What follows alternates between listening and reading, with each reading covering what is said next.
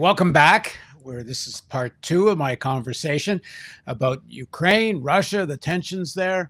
As I say this in part one, this is a collaboration between theAnalysis.news and On the Barricades. And for analysis viewers, On the Barricades is a news and analysis bureau or website, a group that does especially focuses on Eastern Europe, but they also have lots of information and understanding of Russia and what's going on in the geopolitics of the world. So once again, joining me is Maria Cernat. She's a graduate of the Faculty of Journalism and Communication Studies at the Faculty of Philosophy at the University of Bucharest in Romania, and she also teaches there. And also joining me again is Boyan Stanislavski. He's a Polish and Bulgarian activist and a journalist, and he's also one of the main contributors to the Barricade. Thank you both for joining me. Thank you. Thank you. Pleasure to be here. All right. So first of all, if you haven't watched part one, you should, because it will create the context for this, because we're going to kind of pick up the conversation more or less from where we left off. But let me go back to a question I asked before, which is two things. One is, what sparked this now? Why, this has been going on since 2014, this tensions, fight over this region, Donbass, which is majority Russian. Apparently a lot of the people that live there do want to be actually part of Russia. Now, you mentioned something in the part one. In fact, Russian speaking and Ukrainian speaking peoples lived in Ukraine for all the time of the Soviet Union. And I know it was a repressive state and all that, but that being said, people got along, and they got along before there was a Soviet Union. So usually when you get these nationalist conflicts, behind them are the oligarchs, the ruling elites of these different places. And usually there's money to be made out of this kind of strife, whether it's in terms of war materials or other ways. So in terms of you've got that, and then specifically why now? What's triggering it? Well, okay, look, in terms of class analysis, as I said, it would be a long story probably to explain it now, how it began and how in the beginning of the 90s and how it's playing itself out right now. But let's just, for the sake of the conversation, let's just point out one important thing here, that, the question of Ukrainian nationalism is vital to the self-orientation, self-definition, self-assertion for the Ukrainian ruling class. I mean, in order to be the Ukrainian ruling class, you had to make it all up. It's like, there are many examples of that in in Eastern Europe, and not least in Macedonia, for example, Northern Macedonia. Now it's called Northern Macedonia, which, but Ukraine, the Ukrainian ruling class, without Ukrainian nationalism and without its Russophobic element, it would have had no reason to really exist. That's very problematic for them. And let me add, the same thing is more or less true in Russia, because without Russian nationalism, people would see through what the Russian oligarchs are doing in Russia, and Russian nationalism helps cover that up. So you've got somewhat similar things going on both sides. But I just want to say that the difference here is that Russia is a state with very long traditions. Okay, it used to be an empire, then it used to be a Soviet Union, and so on and so forth. So I mean, the Russian state is something. Well, let me add to that. Mm-hmm. It's true in the United States. Without Americanism, and that kind of nationalism, make America great again, whether it's coming from the Republicans or the Democrats, it plays the same role. To cover up what the American oligarchy is doing. Okay. Look, I agree with you that nationalism is often used to just cover up like lack of political progress and lack of social progress and so on and so forth. Yeah, I agree with that. I just want to say that, in my opinion, the quality of Russian nationalism and quality of Ukrainian nationalism is different. But having said that, I just want to go to the main point here, which is the oligarchs in Ukraine. For them, this ideology is extremely important. Okay, I mean, this is something that allows them to define themselves as the ruling class of a country that is very difficult to manage. Okay, and it really is. You can see it now. Okay, particularly when there are Western or some kind of interests powerful interests, global powerful interests involved, then the situation becomes very volatile immediately, and we're at the brink of war. Now, why now has this all happened? And I would say that this is a continuation of what began in April, when I explained in the previous segment that there was this threat, Ukrainian threat from the side of Ukraine that they're going to invade the two breakaway republics. They called it, of course, the restoration of the territorial unity and so on and so forth. And then, Russia was really amassing, at that time, they were really amassing troops at the border, okay? That was then a fact, and they were even boasting about it because they wanted to deter Ukraine from doing anything, because at the time, Ukraine was actually aiming to provoke Russia so that Russia does something that is remotely close to a hot war. I don't know, fire a few bullets, I don't know, kill someone or something. And then they were hoping that they would put the Nord Stream 2 project to a halt that Maria referred to earlier. It's a pipeline that is going through underneath the Baltic Sea. Okay. And basically, it doesn't go through Poland, it doesn't go through Ukraine, it doesn't go through any countries that are hostile to Russia today. It does play a role. Like, I would say that at the bottom of the crisis today, Nord Stream is definitely there. But I would say let me add to that. In the Western press, apparently one of Biden's threats to Putin is if there is any military conflict, he wants Germany to cancel that Nord Stream 2. Oh, he wanted which that. Would be which is, they've been wanting that anyway. But they've been wanting that, and they were not getting getting anywhere with this demand. And this is one of the things that I think Joe Biden and his administration was extremely irritated about. And Angela Merkel, the chancellor, well, now she's not the chancellor anymore. But she used to be until a couple of days ago. The Chancellor of Germany, Angela Merkel, was very, very strict about it. That no, we are going through with Nord Stream 2. And, I don't quite understand why would anyone in America expect any different answer. I mean, maybe the American ruling class is just accustomed to the fact that no one refuses anything when they want something. But in fact, people like to present, including the American media and the Western European media, like to present the Nord Stream 2 initiative as some kind of Russian nefarious, activity trying to undermine the whatever gas security of Europe and so on and so forth. Whereas it's totally not the case. I mean, it was the German initiative. Like, the Germans wanted that, not the Russians. And then the Russians agreed to it. And I would say even that they would not have had agreed had they known what kind of problems this is going to really bring them. But that's, again, another show. Now, to the current crisis. So I would say that the objectives of the people concocting this story are three, basically. The first is that they want permission to ship large amounts of arms to Ukraine. And this is what you, Paul, referred to earlier, like NATO, expansion treaties and stuff like that. I totally agree with this. And as a result of this need, this demand, this desire, they want the tension, to build in order for the delivery to be, approved politically and so on. The weapons in question appear to be, I would say, those that have been supplied to the former Afghan army.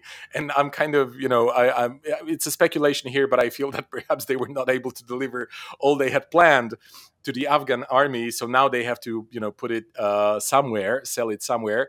So, Humvees, helicopters, missiles, Javelin missiles, and that kind of weapons. But we're talking about very considerable shipment. So hundreds of millions of dollars in arms, perhaps even $1 billion, I don't know, but something in that range. Okay.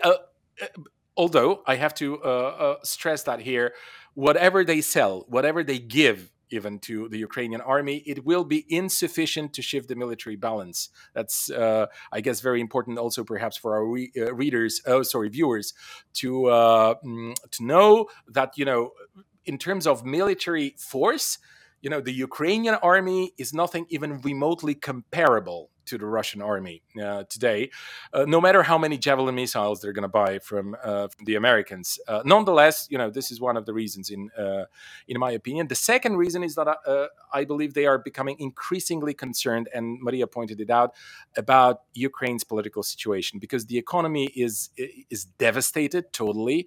It has always been in very bad shape and deteriorating since the beginning of the 90s. But with the pandemic now, it's like in ruins, and speculation is growing that this President Zelensky, his job, like his position, could be jeopardized, and the oligarchs, because that's true.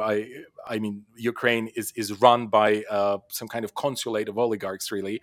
There was this meeting of Ukrainian, or I think it's still ongoing, Ukrainian oligarchs in Vilnius, the capital of Lithuania, a country north of Ukraine, at the Baltic Sea, close to the Polish border. And they are reportedly planning to actually depose him. And there has been much speculation about this in the Russian media and in the Ukrainian and Belarusian media. So, yeah, that's definitely the second reason for that crisis to occur now.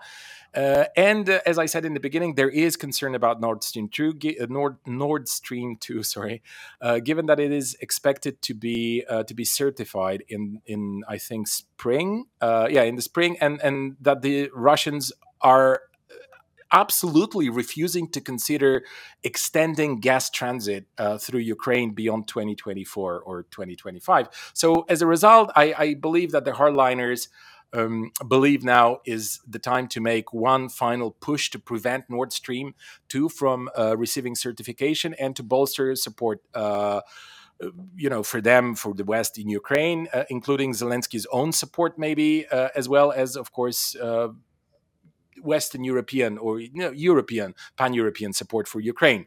I think the underlying issue here is you've got oligarchs in all the countries involved, and I first and foremost include the Americans, and they all want to get what they can out of the value created out of the Ukrainian people's hard work, and the same thing goes for Russia and the United States. Okay, let's just move to some other piece of this. So in the West, Russia is seen as this, and I have to say, this is the underlying narrative of the entire American military-industrial complex, which is after the defeat of Hitler, Russia was the next Hitler. And Russia was going to be just like Hitler and want to expand, invade, occupy Western Europe and the whole world if they could. Now, we know that was a crock, that the Soviet Union never planned to do that. It was in a defensive posture. Yeah, there was an ideological battle going on. Yeah, the Soviet Union supported national liberation movements. Yeah, the Soviet Union was very repressive internally, domestically.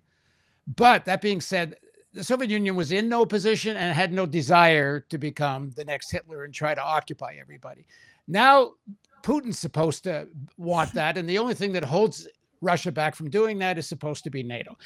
Now, China's the next one. China's supposed to be the next Hitler on the scene. China wants to invade Asia. Yeah, now China is the only thing holding back China from invading Australia is America. I mean, it's nuts, but it is the narrative. That being said, what is the narrative in Eastern Europe? Do people see Russia as this imminent threat that they need America and NATO to hold it back? Like, for example, Maria, how is Romania seeing what's going on now in the Ukraine? Well, the Romanians were always very obedient, and they took everything that the Western media told them and amplified it. I conducted a research in the summer where there were human interest stories in mainstream US media regarding the Afghan people wanting to depart from Kabul. Now, that I compared it to the titles and how that was reflected in Romanian media. That was 10 times more emotional, 10 times pushing on the pedal of emotions and actually amplifying those messages about how desperate the poor Afghans now are since the Liberation Army of the United States left them in the claws of these monsters that are the Taliban. I mean, you should have seen the titles, how bombastic they were, how emotional. So basically, in Romania, we had one of the most powerful pro NATO campaigns, I think, in all Eastern Europe, and we were the ones to be the more prone to accept everything. It's like the pro US church here. And of course, there is a lot of polarization because those who oppose that are polarized, and you can hardly find, like, I don't think there are 20 intellectuals in Romania. I'm saying this is a optimistic evaluation that could have a very nuanced and balanced perspective on what's going on, and to see beyond these very emotional discourses that the Russians are bad, they destroyed us during the communism because they invaded us, they brought communism, they brought all the ills in the world in Romania, and they are the evil monsters that only the United States can save us from. And this is done on multiple levels. You have mainstream intellectuals whose main job is to write, like, every other week an article against Russia, saying how they are aggressors, how they want to destroy us, how only the fact that we are NATO members guarantees our economic and social stability and security. Then you have journalists, and then you have televisions that usually run pro American news. These are the layers. So you have intellectuals, you have journalists, and media, whole media that never ran since I watched TV, and I watched it for a long period of time, being also a media theorist. I never saw, for instance, on Digi24, that is the television that is right wing and pro NATO and pro US. I never saw a critical article related to the US Army or whatever. And that speaks to the general feeling in Romania, because most of Romanians are very pro NATO, pro US. US has a wonderful image still in Romania. And usually this works against us in a way that most of the conspiracy theories tend to be believed because they come from the United States. And since the United States has such a good image, whatever comes from the United States must be good.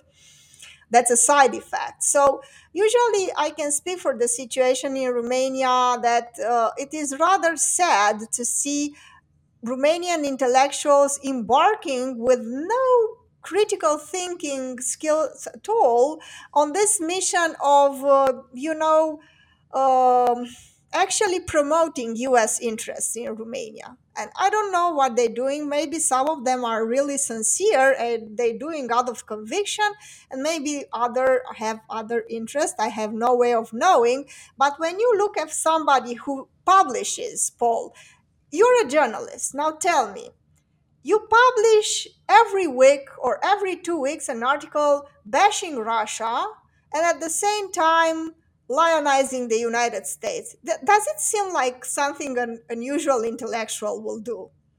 It seems so No. odd. And there are like 4 or 5 people, and whenever there is a question where you have to discuss international politics or international conflicts like the one we just discussed, there are these people that are gathered, usually in national television and also in this TV channels I mentioned, and they are the ones, they are the authorities. But unfortunately, the authorities, with minor exceptions, are the ones that do as I said. And I find this very interesting. Now, to say the now, when least. you say that America has a good image, and there's also a lot of belief in American conspiracy theory, you've got division in the Americans. The American preponderance of the American government and elites are pro-vaccine, pro-mask, but you've got significant sections of the Trumpist type forces. Even though Trump himself took credit for developing the vaccine, somehow he's separated himself from that. What's going on in Romania in terms of masks, vaccines, and COVID? Well, Romania had a very sad record because for weeks, we were number one in the world in terms of COVID-related deaths. I mean, just to give you an example, usually in Romania, on a daily basis, when there is no COVID pandemic or whatever, around 700 people die to say of natural causes. Okay, well, we had days when COVID related deaths amounted to 600 persons. Just imagine. So it was a huge percentage. And this is why we were number one in the world. And unfortunately, we have 30% of the population vaccinated. I think things got a little better now because 30, 30? That must be 30, one of the 30. but that must be one of the lowest rates anywhere in Europe for sure. Yes, now it got a little better, but at the time when I'm speaking about Romania being, and it's not very far, it's like a month ago, and people started to get vaccinated also because they saw that many people died and we were overwhelmed. I mean, we were in a situation where we were not able to treat and to actually take care of the people that were seriously ill. And Hungary actually helped at some point. It took some of the patients. The situation was desperate, and only 30% of the population got the vaccine. And the conspiracy theories are at a level that you would find unimaginable. And now the peculiar thing Oh about no, no, I wouldn't. Unimaginable. I mean, I'm in the United States a lot. That's the conspiracies can't be worse than there. As you well, were let saying, me a lot tell of them you. come from there. Yes, well, it was actually a very good show on NBC. A journalist interviewed one of my colleagues at the university, Alina Borgoanu. She is a specialist in digital disinformation and fake news, and she was interviewed. And at one point, the journalist said, "What you are describing, it seems like it comes from here, from the United States." And yes, that is true. It is a very, very bizarre thing that is happening in Romania right now because the Russians, at least the pro Russian media and the pro Western ones, are at odds, of course. But when it comes to vaccines, it is very interesting. You have conspiracy theories. Just today, I received like two movies of two American so called doctors warning about vaccines and that we are going to die in 2 years because we got the vaccines. And you know, all the things that are being circulated. But there are not the pro-Western TV channels that are amplifying the messages, but the pro-Russian ones.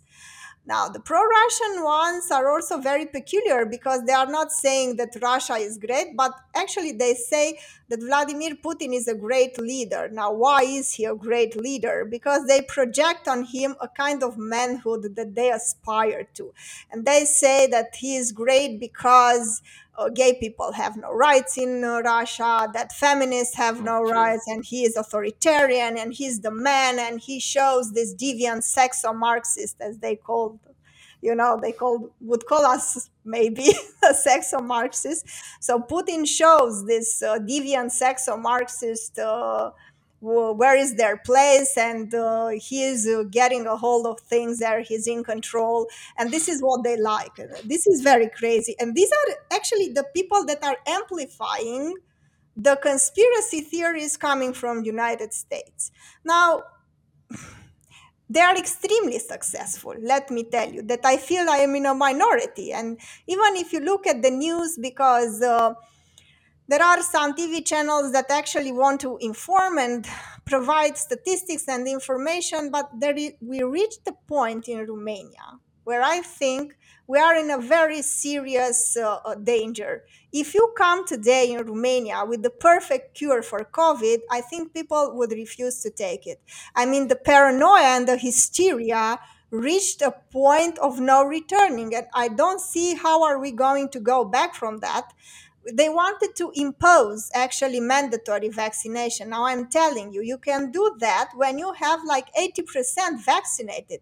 But when the percentage is the other way around, you have like 30-40% of people vaccinated and the other 60% are not. You cannot do something like that, because everybody will go berserk and everything will explode in your I face. don't believe that. By the You way, don't just believe? I don't believe that. I don't believe that the Romanians or the Polish would go on the barricades because someone would order mandatory Oh, but they vaccination. will. But they Yeah, will. okay. It is impossible. It's just votum separatum on my end. I How do don't you believe that. force with 30%? How All do right. you force Well, the let me. others? All right. I Well, let's mean, switch.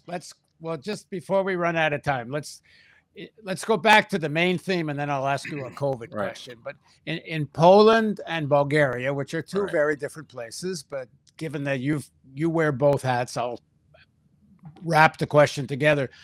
To what extent do ordinary Poles, ordinary Bulgarians see that Russia is this imminent threat they need NATO Americans to protect them from?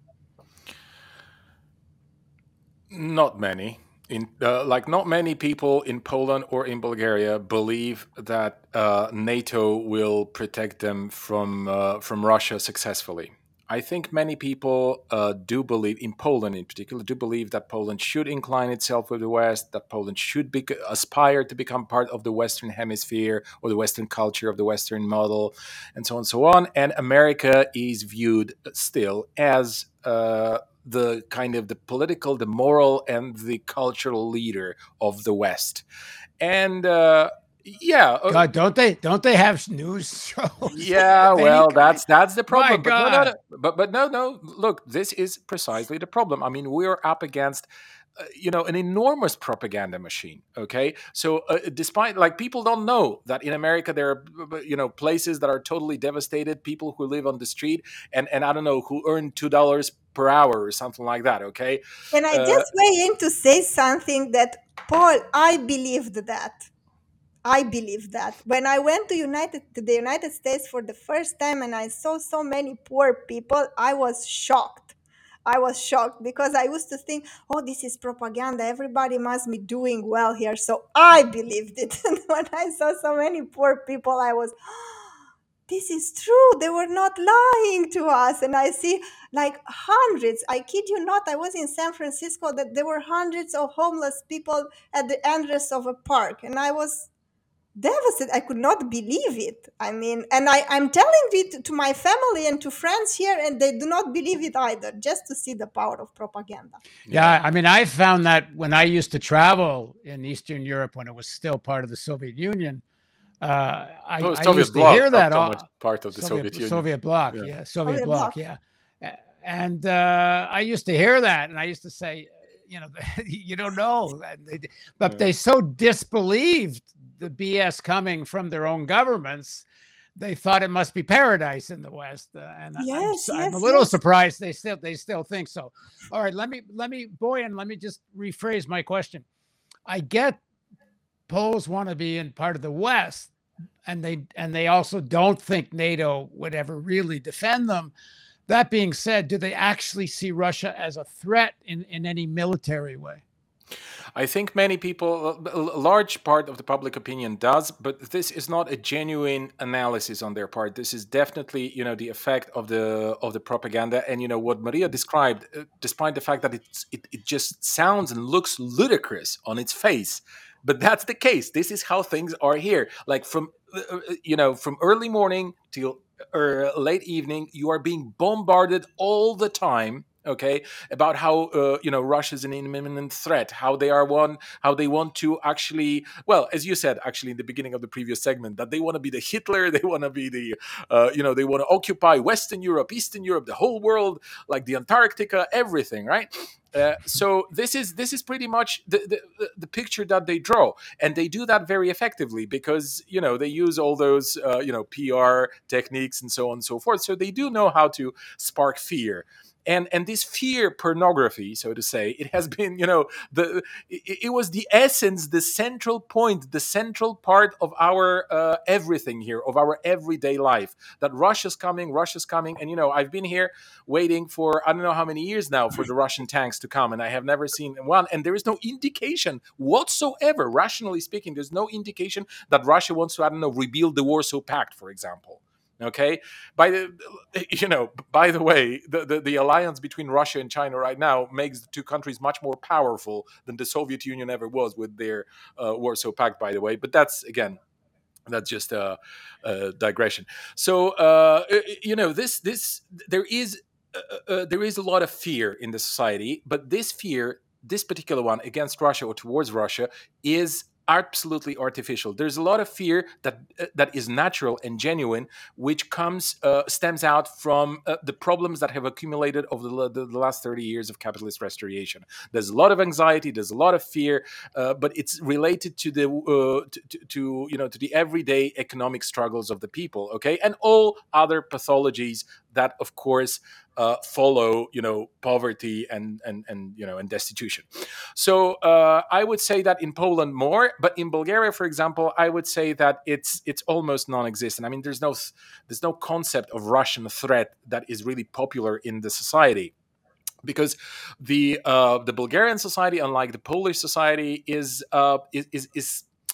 I mean, looks towards Russia or looks towards Moscow with some, I would say, I don't know, sentiment, okay, and they view Russians as a brotherly nation, and it's not only them, of course. I would say that Romania is a bit of an exception here, but in general, I would say that the Orthodox bow, so to say, like which is. Moscow, Minsk, the capital city of Belarus, then Kiev, the capital city of Ukraine, then Moldova, Chisinau, Romania, Bulgaria, Greece. Those countries in general, historically speaking, not right now, were always close to Russia in culturally and civilizationally, even, if you like. Okay, so Moscow has always been a natural metropolis for those nations, for those societies, for those countries, for those elites. And in Bulgaria, this sentiment is particularly strong, and I could go into why. There are many nuances here, but it's particularly strong. And in Bulgaria, no one believes that Russia will come. On the contrary, I would say that many would welcome Russia doing something. And for a long period of time, by the way, I would say, last 15 years maybe, a large segment of the Bulgarian society was hoping that Russia would do something, like build another version of Warsaw Pact or something, and that the Bulgarians could join, and that finally we'd have some life. We'd get a life after these years of disaster. But of course, that never happened, despite the fact that there were even attempts on the part of the Bulgarian ruling class to form pro-Russian, obviously pro-Russian, sometimes in a comical manner even, pro-Russian parties, and they never really got any support from Russia, because Russia's just not really, I mean, the current Russian priorities are not really Bulgaria or I don't know, anything so much in Europe. It's just that in Ukraine, they don't want NATO there. It's a matter of national security. That's why they're doing all this. That's why they allowed the process, and they accepted Crimea after the referendum and the voting in the parliament, in the local parliament, to become part of the Russian Federation. Because had this not happened, Crimea would today be a NATO base, and they just couldn't. They being the Russians. Yeah, they being the Russians. Yeah, exactly. That just was the logical effect, okay, of what the Americans were doing in Ukraine, and what culminated in this Maidan revolution of dignity, or whatever, or fascist coup, as some say, as I said. I have to go here and tell you a very, very funny story, regarding Russia and how they were supposed to protect us, NATO, and how they are supposed to protect us from Russia. And this funny story goes like this. Romanian gangsters were able to steal gas from a military base in Romania. And they say the American authorities send information to the American authorities send information to Romanian authorities saying that the gas worth $2 million, that much was stolen, because they would go in the military base with tanks to feed the generators with diesel, but they would not put all the gas in the generators. They would always take some for them. And that process continued for a long time. So you see, it is very interesting here that basically NATO is supposed to protect us from Russia, but they can protect us from our own gangsters. That is something to be, discussed and thought about. Right. I just want to add that some years ago, when the first NATO bases were opened in Bulgaria, some French parachuters, which were drilling somewhere in the Bulgarian mountains, they landed in the wrong village, in the wrong place, and they didn't know where they are. They did not speak Bulgarian, and in the aftermath, they got beaten up by the locals because the locals did not know who they are.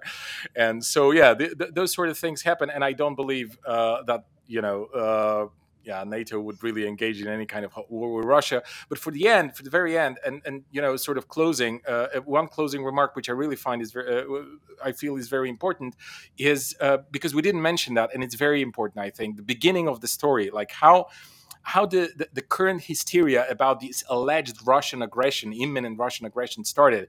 I took the time to investigate it, okay, how it started, and it all started relatively recently, really. You get this impression that this hysteria has been with us for months now, but no, it actually started a couple of weeks ago with anonymous officials leaking information to the Washington Post and I think Politico, claiming that Russia was, massing troops on the border. And what is funny here is that the Pentagon responded by claiming that there had been no unusual activity on this Russian-Ukraine border, and even the Ukrainian authorities, they have also stated that there is no unusual military activity observed on the border. And it's then that those anonymous sources, they continued to claim that the troops were massing on the border, and eventually, after a while, everyone fell, into line. So that's why I had this. I offered this speculation that I think it must be the hardliners in Washington, just trying to instigate something that is just not there. These issues usually are, if you want to understand geopolitics, the first thing you have to understand is domestic politics, because so much of what gets done is driven by, first of all, money making in terms of the arms manufacturers, and then two, domestic politics. And Biden just cannot afford, especially he's really down in the polls, he cannot afford to be accused of being, quote unquote, weak on Russia or weak on China. And this kind of nationalist Cold War rhetoric and positioning is seen as some way to bolster him in the polls. And so it's not just the hardline neocons. Okay. It's an old song in the U.S. That these kinds of points of tension are seen to be good for presidents. At least the reverse, that if you're accused of being weak, it's certainly bad for you. And these are complicated processes, and it's not entirely like the people in the institutions themselves don't believe their own bullshit. These people that have been brought up in the Pentagon, brought up in the American state, brought up in the American political culture, their identities are all wrapped up in this stuff, and so to a large extent, it's convenient to believe this stuff, and so they do believe this stuff. But we get all into that more in another session. Maria, Boyan, thanks so much for joining me. Thank you. And we'll do this more regularly. I think it's very interesting. And thank you for joining us on the Barricade and joining us on the analysis. And we'll see you again.